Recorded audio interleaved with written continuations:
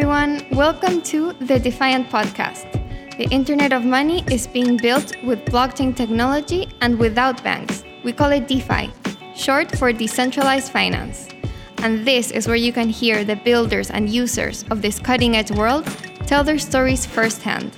I'm your host, Camila Russo. In this week's episode, I speak with Dan Morehead, the founder of one of the longest-standing and largest crypto funds. Dan founded Pantera Capital in 2003 as a global macro hedge fund. In 2013, Pantera began investing in Bitcoin and quickly shifted its entire focus into crypto. Today, Pantera manages $3.8 billion in digital assets and equity and blockchain companies. Dan said he got into Bitcoin because it was the most asymmetric trade he had seen in his career, and he still believes that's the case.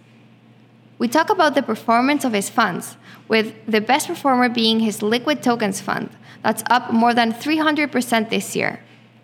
Contrary to popular belief that crypto moves together, Dan makes a case that there are big differences in how tokens trade and lots of opportunities for fund managers to deliver alpha, especially by focusing on smaller tokens. He believes DeFi is one of the biggest opportunities in crypto, as it will take a large market share from traditional finance and create new use cases that weren't possible before. Dan said Pantera is planning on increasing the Bitcoin exposure on its liquid tokens fund from 0 to somewhere in the teens, while its main bet will remain DeFi. Dan is most excited about what he views is a shift in institutions' interest in crypto. Firms which had told him they would never come close to holding crypto are now wanting to dip their toes. And in a still small market, that has the potential to make big waves. Before we get to it, here's a word about our sponsors. The new Kraken app is one of the best places to invest in some of the most popular DeFi assets like Uniswap, Aave, Polkadot tokens, and more. Just download the app and get started in minutes. Plus, you can earn additional rewards through Kraken's industry-leading staking product. Payouts are twice a week, and you can earn up to 20% annually on some of your favorite cryptos. Sign up today at kraken.com/defiant or type Kraken in the App Store to learn more. Don't let high gas costs keep you out of Ethereum.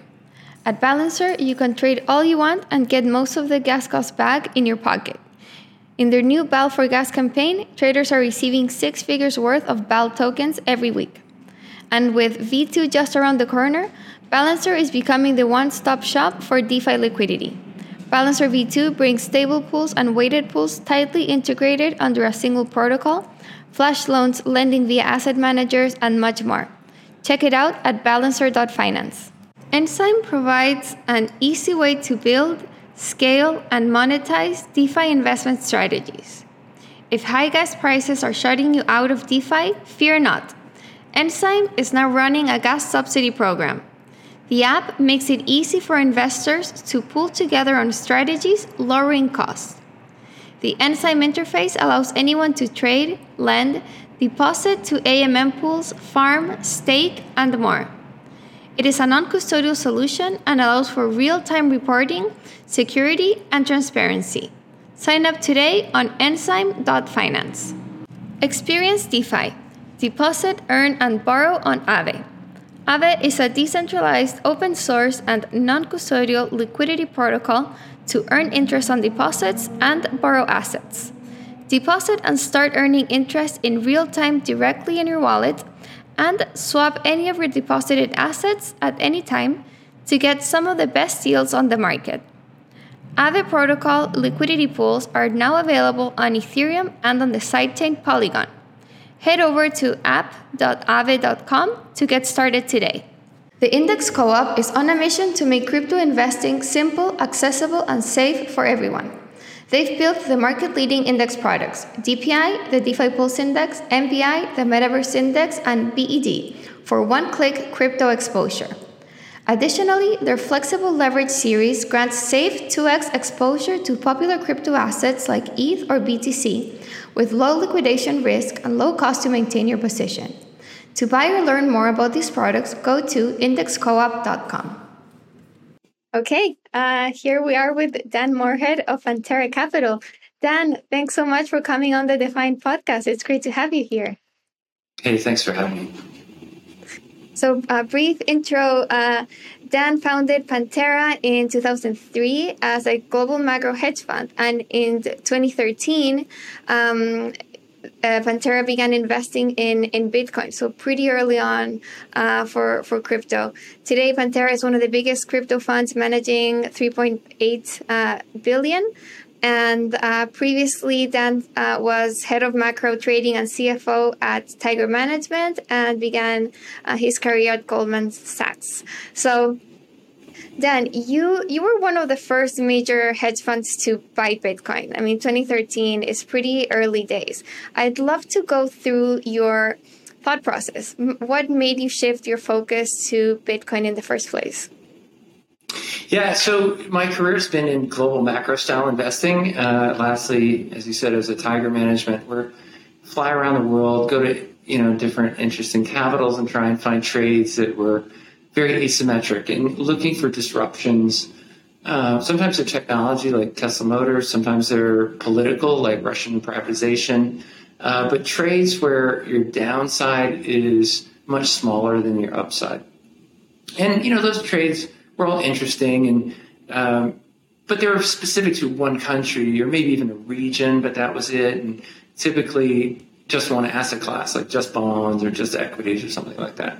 So in 2011, I started thinking about Bitcoin, but it took a couple of years to get my head around it, but ultimately came to the view that it would be the biggest disruption in my career and the most asymmetric trade. And that's really the thing that I was thinking at the beginning, is that, there's a lot of ways that Bitcoin could fail, but, if it worked, it would be disrupting such valuable things like, wealth storage and cross-border money movement, things like that, that it had enormous upside.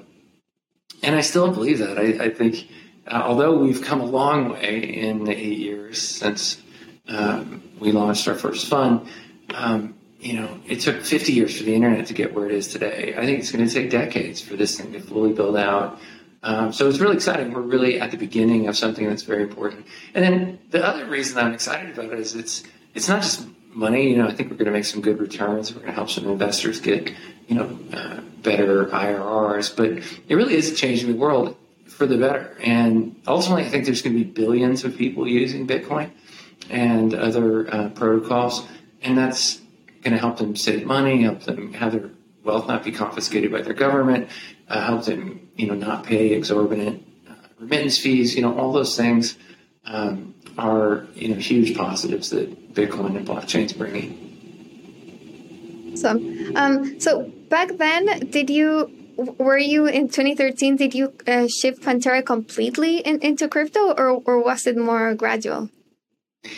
No, I fell down the rabbit hole, and I haven't bought anything other than crypto in 8 years. Oh my God! I often have old friends like Mike Novogratz will call me up. What do you think of the Brazilian real or something? Like, I have no idea. Like, I don't study anything. Even the S&P 500 or big things like that. I have no idea where they are or what the value is. So it's 100% crypto, and I think. It is that important that, at least for my career, I'm devoting the second half of it just to crypto. Oh, so interesting. Okay, so I'd like to dive a bit deeper into Pantera and how it's made up. So you have the original Bitcoin fund, which you established back in 2013, but you also have other funds. So there's the Liquid Token Fund, which holds tokens including ETH, Maker, Aave, and Uni. The early stage fund, where I see a lot of kind of ETH, like layer one competitors, Polkadot, Near, Avalanche. And then the venture fund, which I assume it's like more like also equity investments, right? So there's Brave, Coinbase, backed Wire. And this year, you launched another fund, a blockchain fund, which I understand has exposure to all of these funds. So just to start digging into all these, which of these funds has performed the best so far this year? And by how much has the top performer gained? Yeah, so it's a fun question. And it's one of the reasons we're launching a new fifth fund. Having launched the first crypto fund in the US, it was just Bitcoin. And then we did just venture. And then we did just early stage tokens. So by kind of the virtue of being the first to do all these, we ended up with 4 completely separate funds. And any asset can only go in one of our existing funds. So they're essentially mutually exclusive. So then you get the question of which one performed best. That's a fun question to answer, but then obviously one of our 4 funds has to perform the least good or the worst. And asset allocators don't like that. They a lot of them would like to allocate to the concept of blockchain, but they don't want to pick, is it Bitcoin or is it DeFi or is it equity? And so that's why we are launching a new fund that includes all those different asset classes. But to answer your question, our liquid token fund has performed the best this year. It's up 322% year to date, and Bitcoin itself is up 56%. And then our early stage token fund is up 260 for the onshore and 360 for the offshore. Wow. Okay. So I guess like the worst performer is the Bitcoin fund, and then the other kind of altcoins, but I don't like that word, but non-Bitcoin tokens are outperforming kind of the OG. Yeah, so far this year, other tokens other than Bitcoin have outperformed. And then we can add some value by taking risk off before the market falls and then adding it back at the bottom. So some of the performance of our liquid token fund is that we took a lot of risk off in the middle of February. And then there was I think 27% correction at that time, and put some risk back on. So some of the value is from actively trading it. Got it. Yeah, I wanted to get into that because, crypto is so correlated to Bitcoin. And it seems that especially when the market is volatile, it becomes even more correlated. So as a fund manager, how can you actually provide alpha? When you have like these 5 different funds, like how do you manage to differentiate the value proposition of each one when every token trades so similarly? Yeah, so on the second question first is to differentiate them. Since our 4 funds do trade mutually exclusive things, so if it's an equity, it has to go in our venture fund. If it's a liquid token like Ethereum or Bitcoin, has to go in the liquid token fund. And if it hasn't yet started trading, it has to go in the early stage. So historically, we had mutually exclusive funds. We now want to have this all-in-one fund so that we can trade these big swings between value. And we've just seen it in the markets. Tokens reset instantaneously, for better or worse. And just recently, they came off 55, 60%. Whereas venture is very slow moving.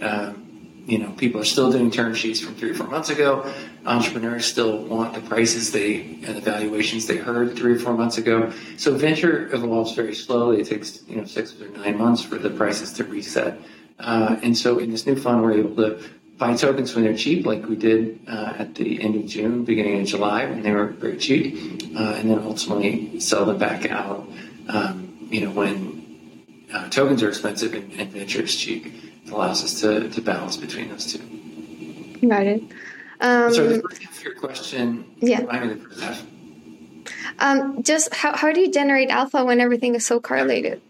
Yeah, so it's a great question. It's not as correlated as it seems.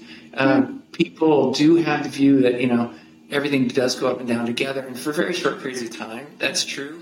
But, over multiple months or even years, things really do trade very differently. We have new tokens that are in the top 5 now that weren't even in the top 5, a few months ago.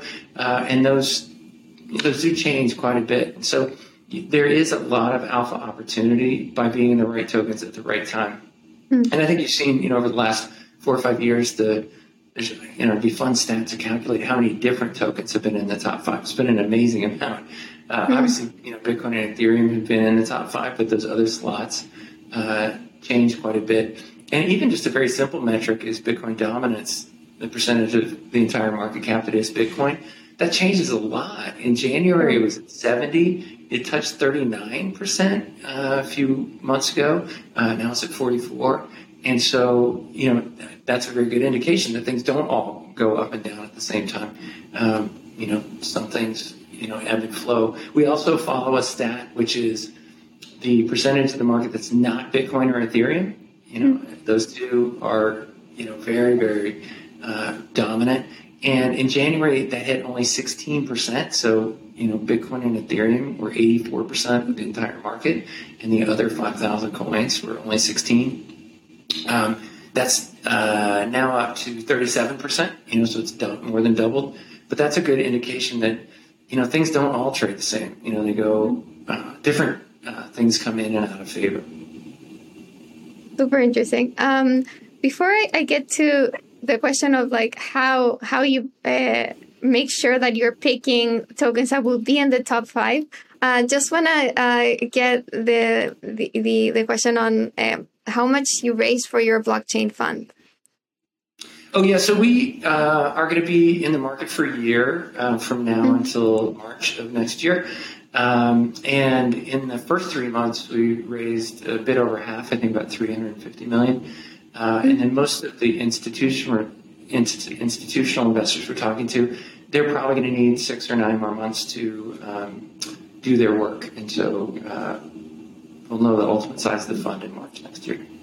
Got it. Do you have a target for it? How big do you We originally targeted $600 million.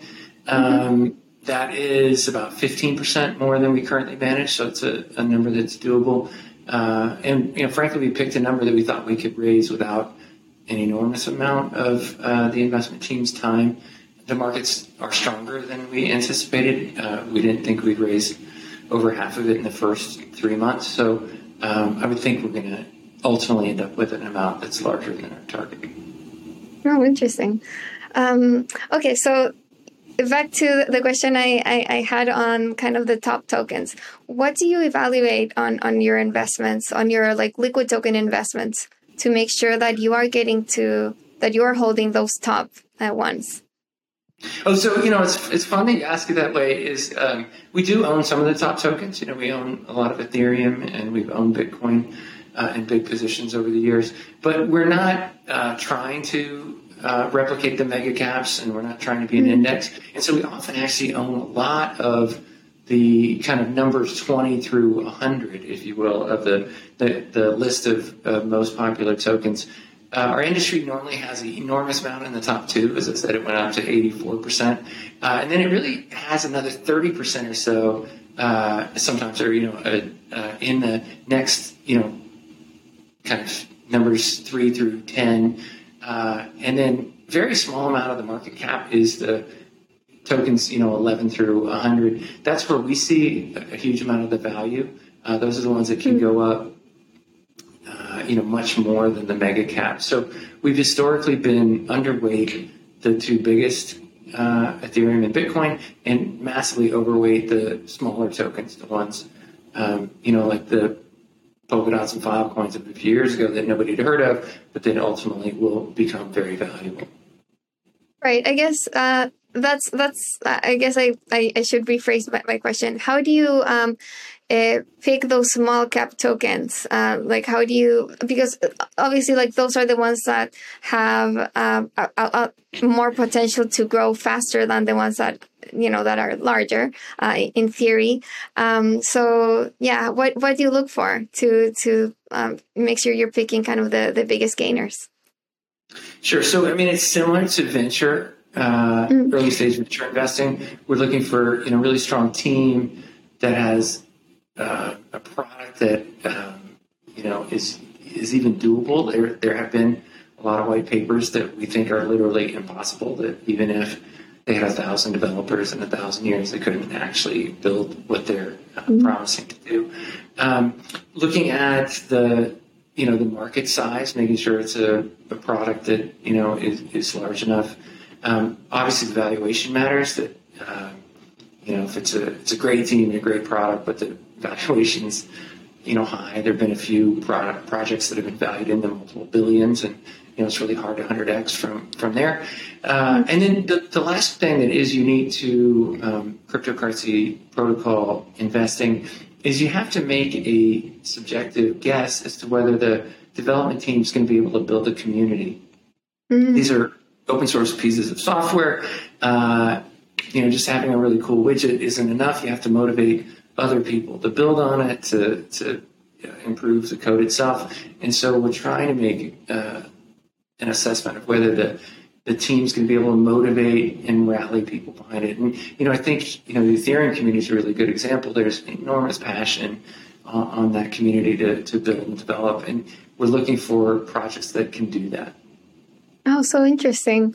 Community, I think, is a really important aspect to protocol building, and something that maybe wasn't considered as much in Web2 investment, where you just need or just need the right team. So, what are good indications for you that a project will be able to rally a good community behind it? Yeah, it is subjective. We've met a ton of entrepreneurs, and we're trying to get a sense of, whether they like communicating, whether they like building, a broader base. And like you said, in a lot of Web 2.0 applications, if you build a really cool product and launch it, if people, if the consumer's using it, that's all that matters. You don't need other people to build other applications on top of it. Where in blockchain, you do need to motivate people to build things to make your blockchain useful. Yeah, it's a different thought process, I think, and just different business model as well. I want to get into your thoughts on DeFi. So you've said before that you think decentralized finance is one of the biggest opportunities in the blockchain space. So why do you believe that's the case? Yeah, I think that a way to think about it is the other protocols of the internet have radically changed everything else in our lives, commerce, communication, everything. But finance really hasn't been touched by the internet. Banks still operate basically the way they did, potentially centuries ago. Credit card companies still charge the same rate as 1958, and remittance companies are still doing the same thing they've been doing for 140 years. So it's, the internet really didn't come to finance, and that's basically what blockchain generally is, but DeFi specifically is bringing the ability for anybody with a smartphone to interact with anybody else on earth with a smartphone and not pay an expensive middleman. And those payment rails are actually really expensive. 300 basis points for a credit card transaction is really crazy in this century. The average remittance cost is 8%, which, for people in finance, it's just a number. But for the migrant, it's a month's wages. They have to spend an entire month working to pay their remittance company. So the promise of DeFi is to connect people that want to borrow money with people that want to lend money, or people that want to buy a security or digital asset, with people that want to sell a digital asset. And those are massive market opportunities. A good example would be, we've been investing in DeFi since it was, kind of just a white paper, and there was really nothing actually happening. A year ago, finally things started clicking over and people started using it. So we're really excited. There's 100 billion of locked up DeFi now, and that's so exciting because it's so much bigger than it was when we got started. But there's 100 trillion of bonds out there, so there's an enormous opportunity for DeFi to intermediate between borrowers and lenders.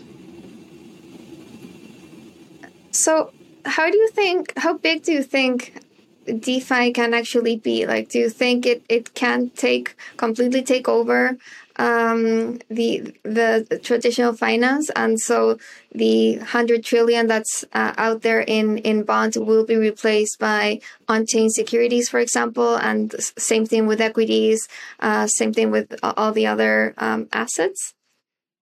Well, I think it's going to take a big market share of the existing legacy business, but the exciting bit with new technologies, they always create opportunities you didn't even imagine. So I think you're going to see DeFi take, a good chunk of the market share from the existing borrowing and lending systems, but also there'll be new ways people do business that we aren't imagining yet. Totally. With DeFi, how are you investing? So I know you're buying kind of tokens of DeFi protocols themselves, but are you actively involved in staking or yield farming or governance? Like how involved are you? Yeah, so I would say that the answer is, we are involved in all those things, but our main focus is trying to make returns on the token itself. And if you think about it, our 8 different funds over 8 years, our average IRR is 110%. So we're trying to make, triple digits returns on the token itself. And then staking, yield farming, other returns are as additive or, they're nice to have, but they normally don't drive the initial decision. And then once we're investing in a protocol, we're certainly trying to be as active as we can on governance, staking, we're trying to be as positive in the communities we can be, but it's normally not driving our decision. I'm sure in time there'll be fixed income type funds that form the blockchain ecosystem that, everything we're doing is replicating what's being done in the normal fund management community. And so I'm sure one of our peers is going to, soon have a, kind of yield-based cryptocurrency fund, and there'll be a whole fixed income market. We're not actively looking to do that ourselves, but I think someone will do it in time. Yeah, that would be interesting. Are you kind of not looking at that because you're focused on just like the really high yield stuff? Yeah, I think that really is the challenge of the blockchain industry. There's so many opportunities. You really have to triage it and go after the ones that A, you think are the biggest, and B, you have some competitive advantage. So we've been in the early stage venture space and the early stage token space.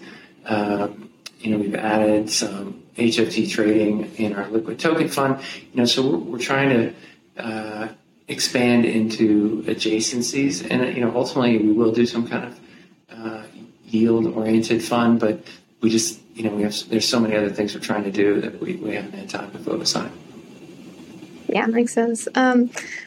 So you've mentioned you are kind of pretty actively trading these tokens, but like how active? Like is it like you're in these funds daily, shifting positions? Do you have some sort of bot that takes care of that? Like how do you manage all these tokens? Yeah, so our main investing is venture style investing, where we're looking for good projects. We invest, we hold it for many years. So our early stage token fund, buy things like Filecoin and Polkadot and still hold them. So it's been a long time. Whereas in one of our funds, the liquid token fund, does trade, actively trade liquid tokens. And even in that fund, I would say that we are mainly making discretionary investments on things that we think will hold for, say, 4, 5, 6 months. And a good example was one that I started out with earlier is Bitcoin dominance. In January, we had a lot of Bitcoin, hit 70% dominance, and we sold Bitcoin to buy more DeFi type tokens.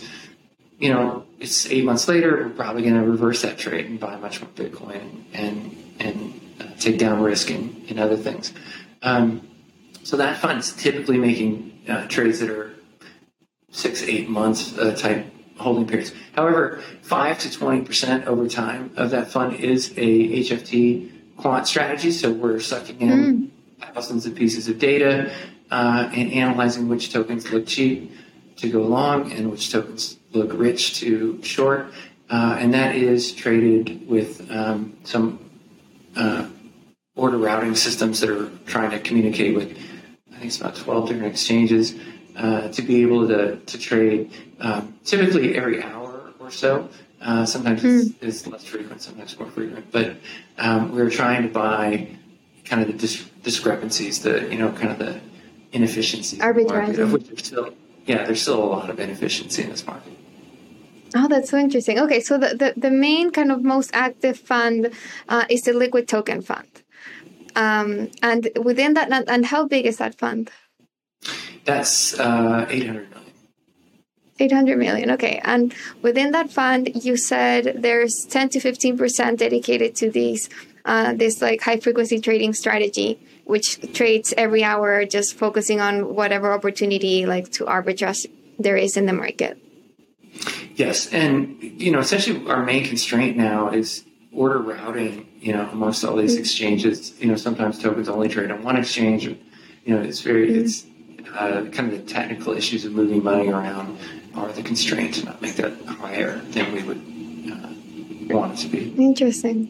Are you focusing mostly on centralized exchanges, or are you going to DEXs as well? Both. We're both invested in and fans of both centralized exchanges and DEXs. Oh no, but I mean like as kind of your platform to buy and sell these tokens. So we do trade on both DEXs and exchanges. Essentially, we have a dozen different exchanges we're trying to trade with, and whichever one's the cheapest, or we get the most volume through. Got it. And then you said something else that was super interesting. You said right now you are looking to increase your Bitcoin exposure and sell some DeFi tokens. What is kind of driving this move? It's essentially just a reaction to the change in the value of Bitcoin. It used to be 70% of the market. It's down to 44%. And around here, it's worth increasing it. We've had a very low exposure to Bitcoin for the last 6 or 7 months in our liquid token fund, and it's starting to be time to add it back. Interesting.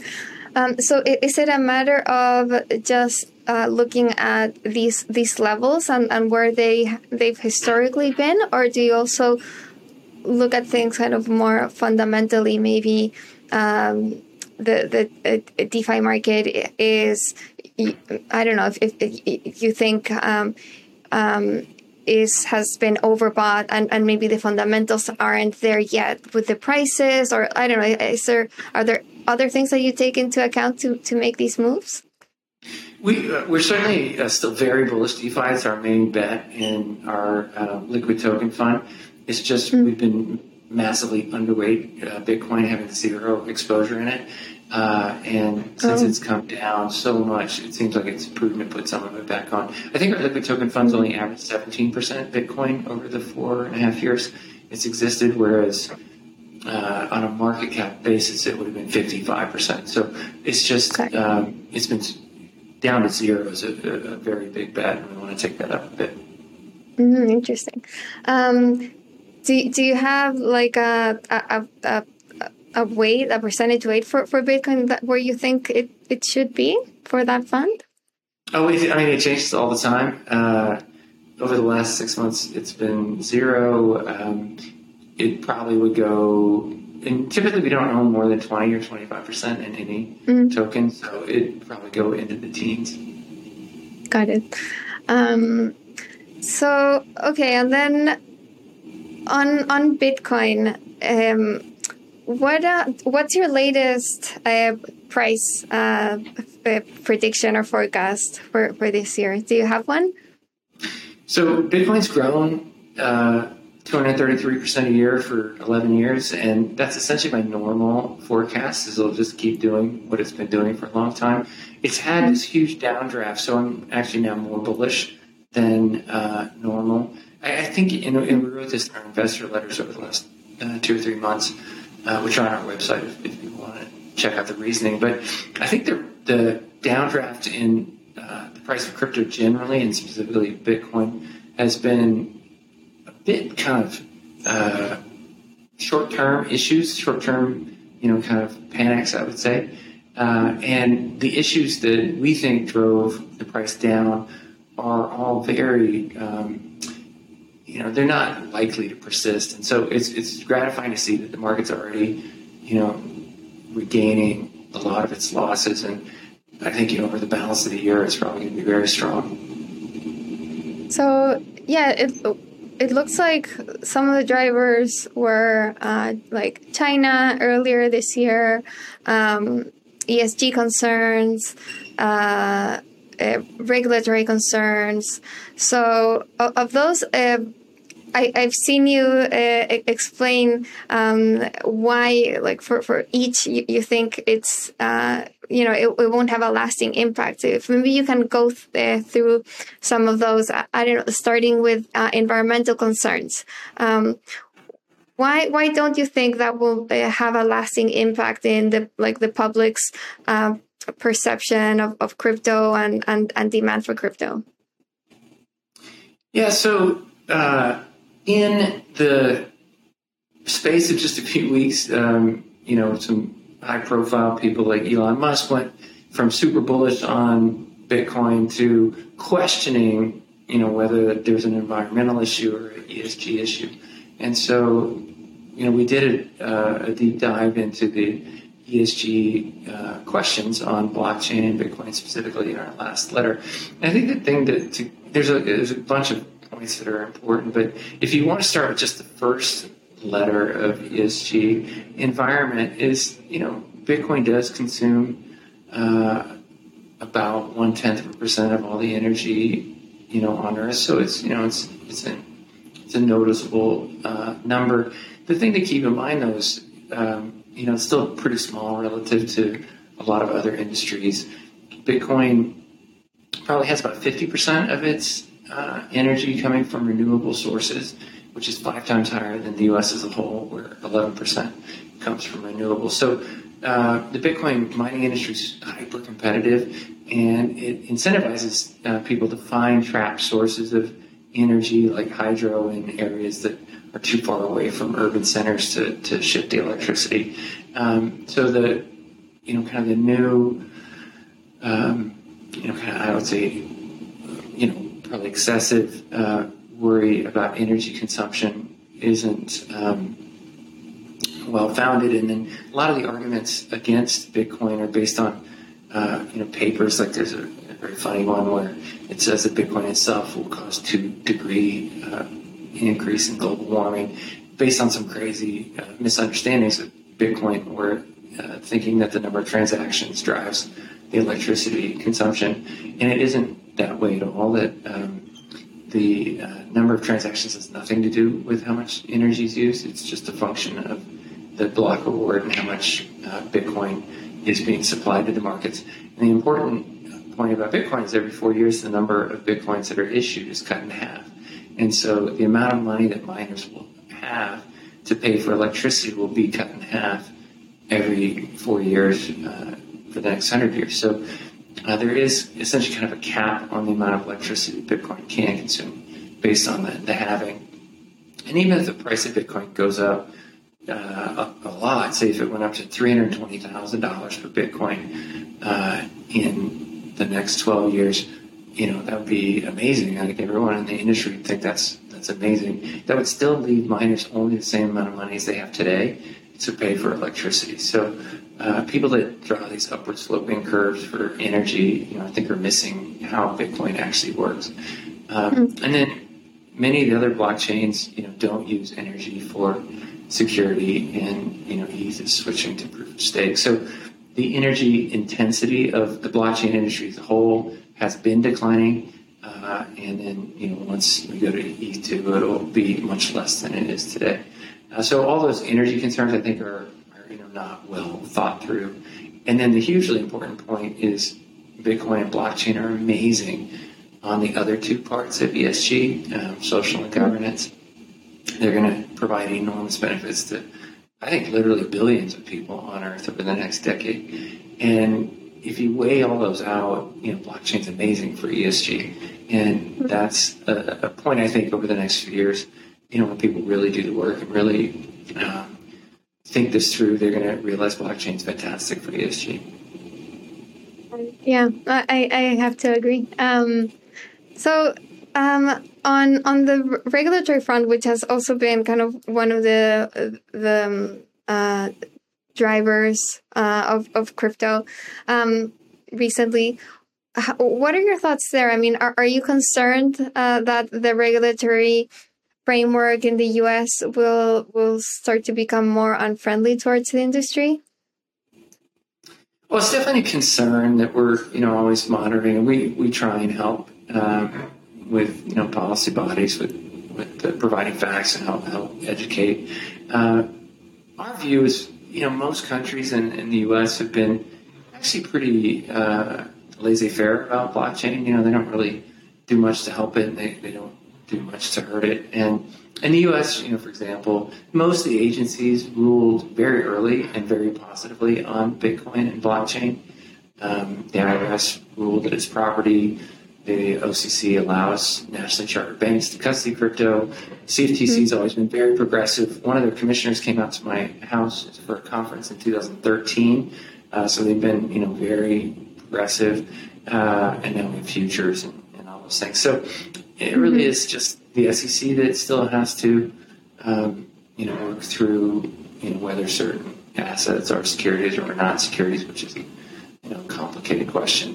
So most of the regulatory bodies ruled very favorably. So that's our central expectations that will persist. Sure. So going forward, how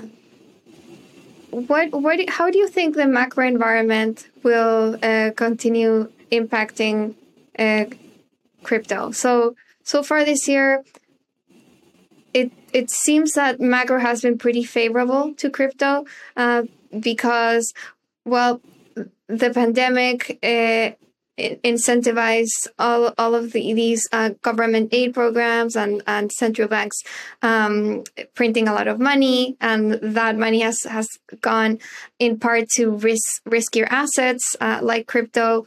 And I think there's also this social aspect of people being on their computer all the time, so spending more time buying digital assets, buying NFTs. And oh, by the way, I definitely want to get your thoughts on NFTs. Question after this. But so it seems like the macro environment has been pretty positive for crypto. Do you think that will continue, or how do you think it'll change? Oh, I think all your points are spot on. That the macro really is driving crypto and essentially anything that can't be quantitatively eased. And the monetary and fiscal response to the pandemic has been literally off the charts. The amount of money the U.S. began printing in June last year is greater than the first 200 years of the country's existence. So we're really printing just an unbelievable amount of money. And it seems like, if anything, the size of policy stimulus is growing. So that, I think, has the inevitable impact of pushing up the price of anything whose quantity can't be eased. So obviously I'm excited about crypto and I'm long crypto, but other things like stocks, real estate, the U.S. median home price just had its biggest increase ever in the middle of a global depression, which seems to be indicative there's a lot of paper money out there chasing hard assets.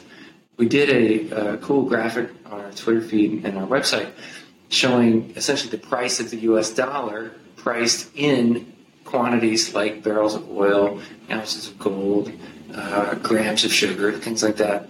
And it's pretty much the same story, that all those things are relatively constant with respect to each other. It's really the U.S. dollar, or paper money generally, that's falling. And so, those things that can't be quantitatively eased are rallying in terms of the number of U.S. dollars it takes to buy a unit of those things. But the flip side is to think it's paper money that's crashing. And if we, keep doing this, we're going to start pushing up inflation. Inflation is rising at a very fast rate now. And there's a lot of people that say, oh, it's just kind of a base effect, or it's just, something temporary.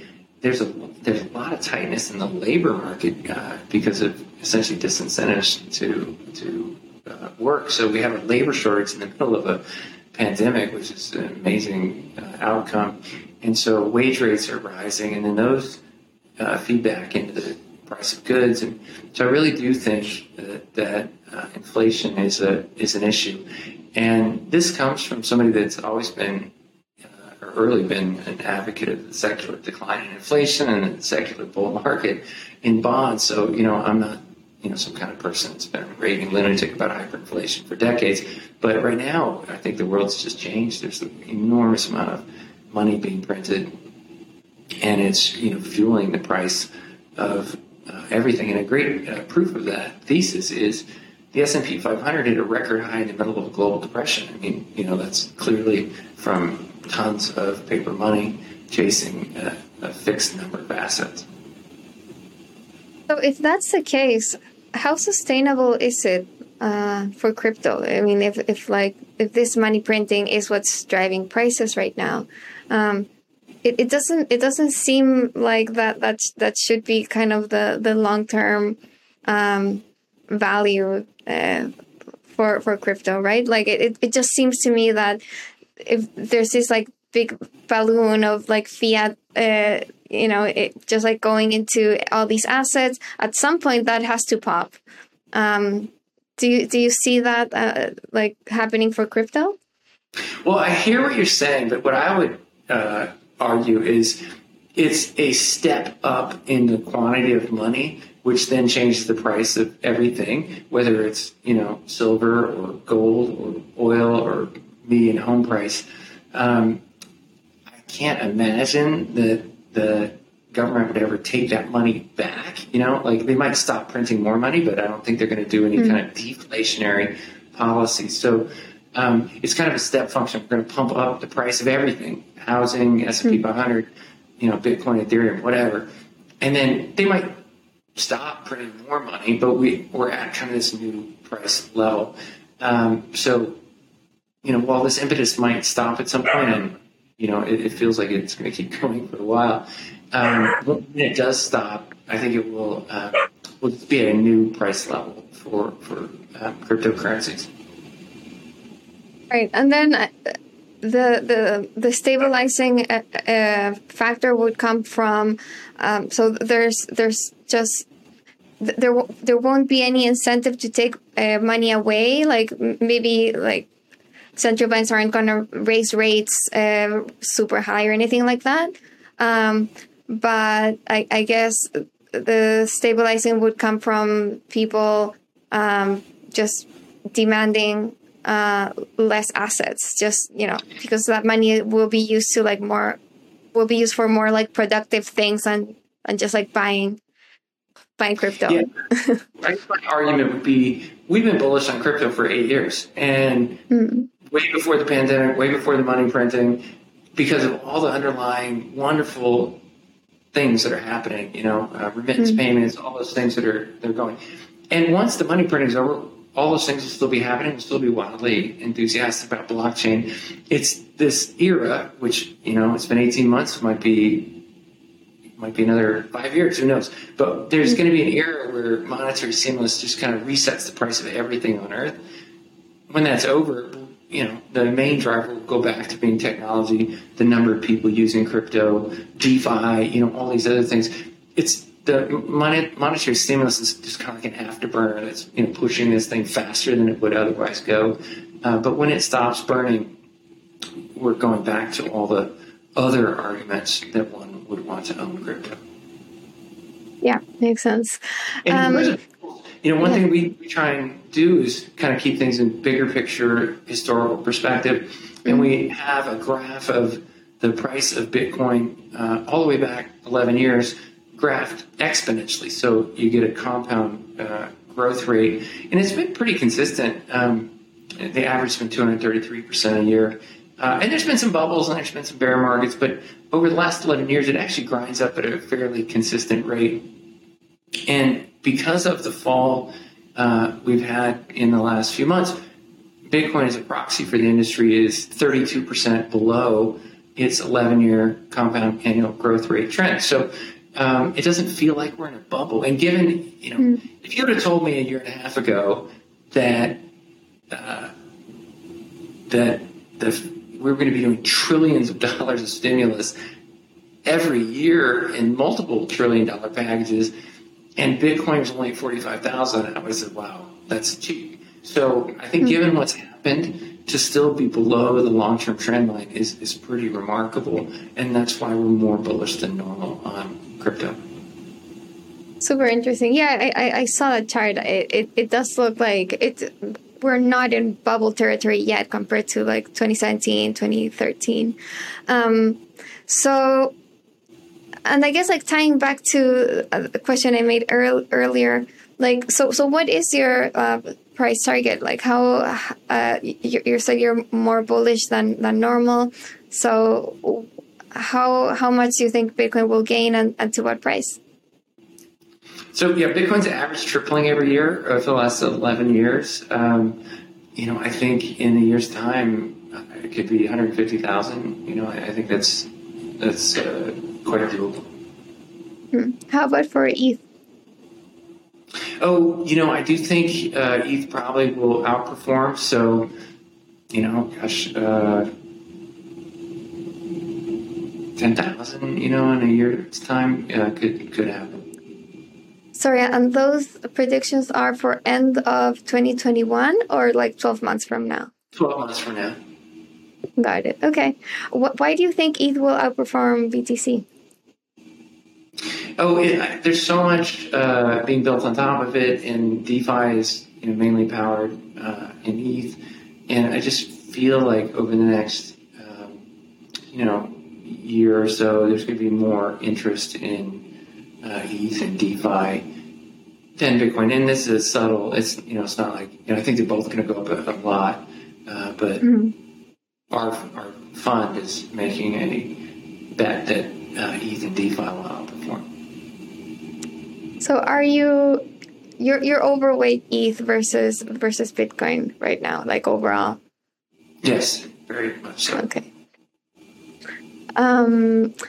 What are your thoughts on NFTs? Like, are you investing in NFT platforms or on kind of tokens themselves? Like, do you own any crypto funds?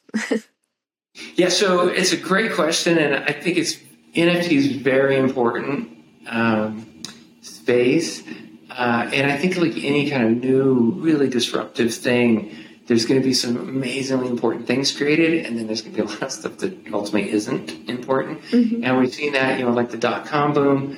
There's a couple of really important companies that came out of it. A lot of companies went to zero.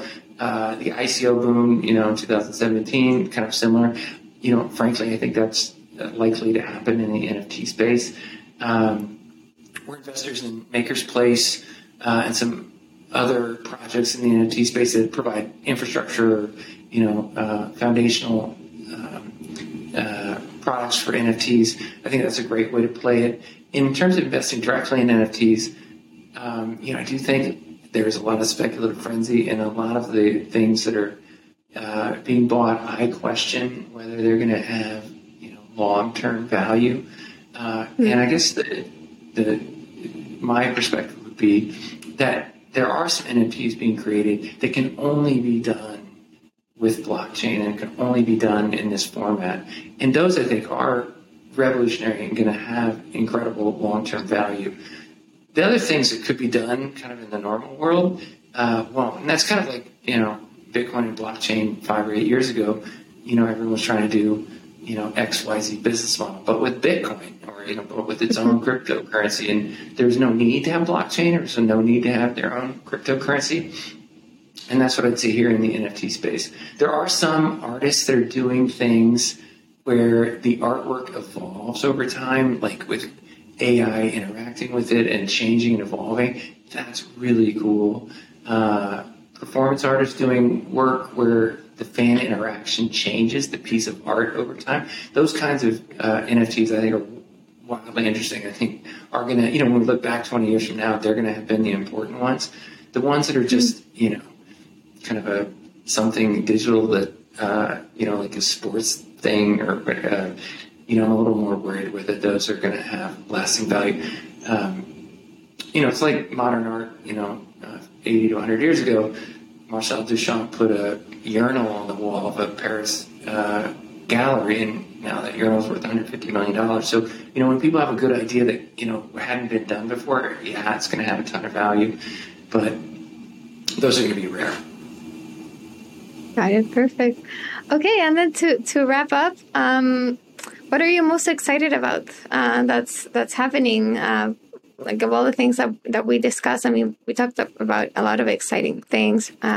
What's going on ETH, DeFi, well, NFTs, Bitcoin itself. What's most fun and looks like most promising to you? Well, from an investment standpoint, I think DeFi is still the most interesting, and our biggest bets are in DeFi. And then from just kind of an industry standpoint, we're a fund manager. We're talking to lots of investors. We've been talking to people for 8 years. I'm really interested to see if this wave of institutional interest that we're seeing now really kind of changes the industry to kind of a whole new level. My intuition it will, because it feels like there's some really massive entities that are thinking about putting some very big investments into the space. But it's going to take 12 months to kind of work through the system to see. And so, if you're nice enough to have me back on the show in a year, it'll be fun to see whether that happened as well. Oh, so interesting. So if you can kind of give a sense of what kinds of institutions are looking into the space, and how do you think that could change the blockchain industry? Well, just an example, I was talking to a very big 100-year-old firm yesterday, and I had met with them 4 or 5 years ago. I met with them, a couple of years ago, and they said that their previous CIO had said, no chance in hell of investing in blockchain, and for whatever reason, they have a new CIO, and it's all go. Got to get invested in blockchain. Got to find out. Oh wow! And so we do see a lot of those. Big institutions we've been talking to for a long time that really just kind of had no chance of investing. Now really flipping around the other way, and you've seen it on Wall Street, right? The big Wall Street firms for a long time try to keep blockchain at bay. And, Morgan Stanley, JP Morgan, a lot of firms are now offering Bitcoin or blockchain products, right? So we're doing a complete 0 to 1 switch from, institutions trying to avoid blockchain to, really having to get involved. And again, I don't want to jump up and down and say, I know this is it. And, it's definitely going to be every institution changing, but it just kind of feels like it. My intuition is over the next 12 months, there's going to be some really big institutions make meaningful commitments to the space. And, it is still a relatively small space. It's $2 trillion total assets. If some of these big institutions come in, it really will move the markets. So very interesting. Awesome. Well, that's a great place to wrap up, I think. Dan, this has been amazing. Thank you so much for joining me again. It was great. Hey, thank you so much. It's been fun.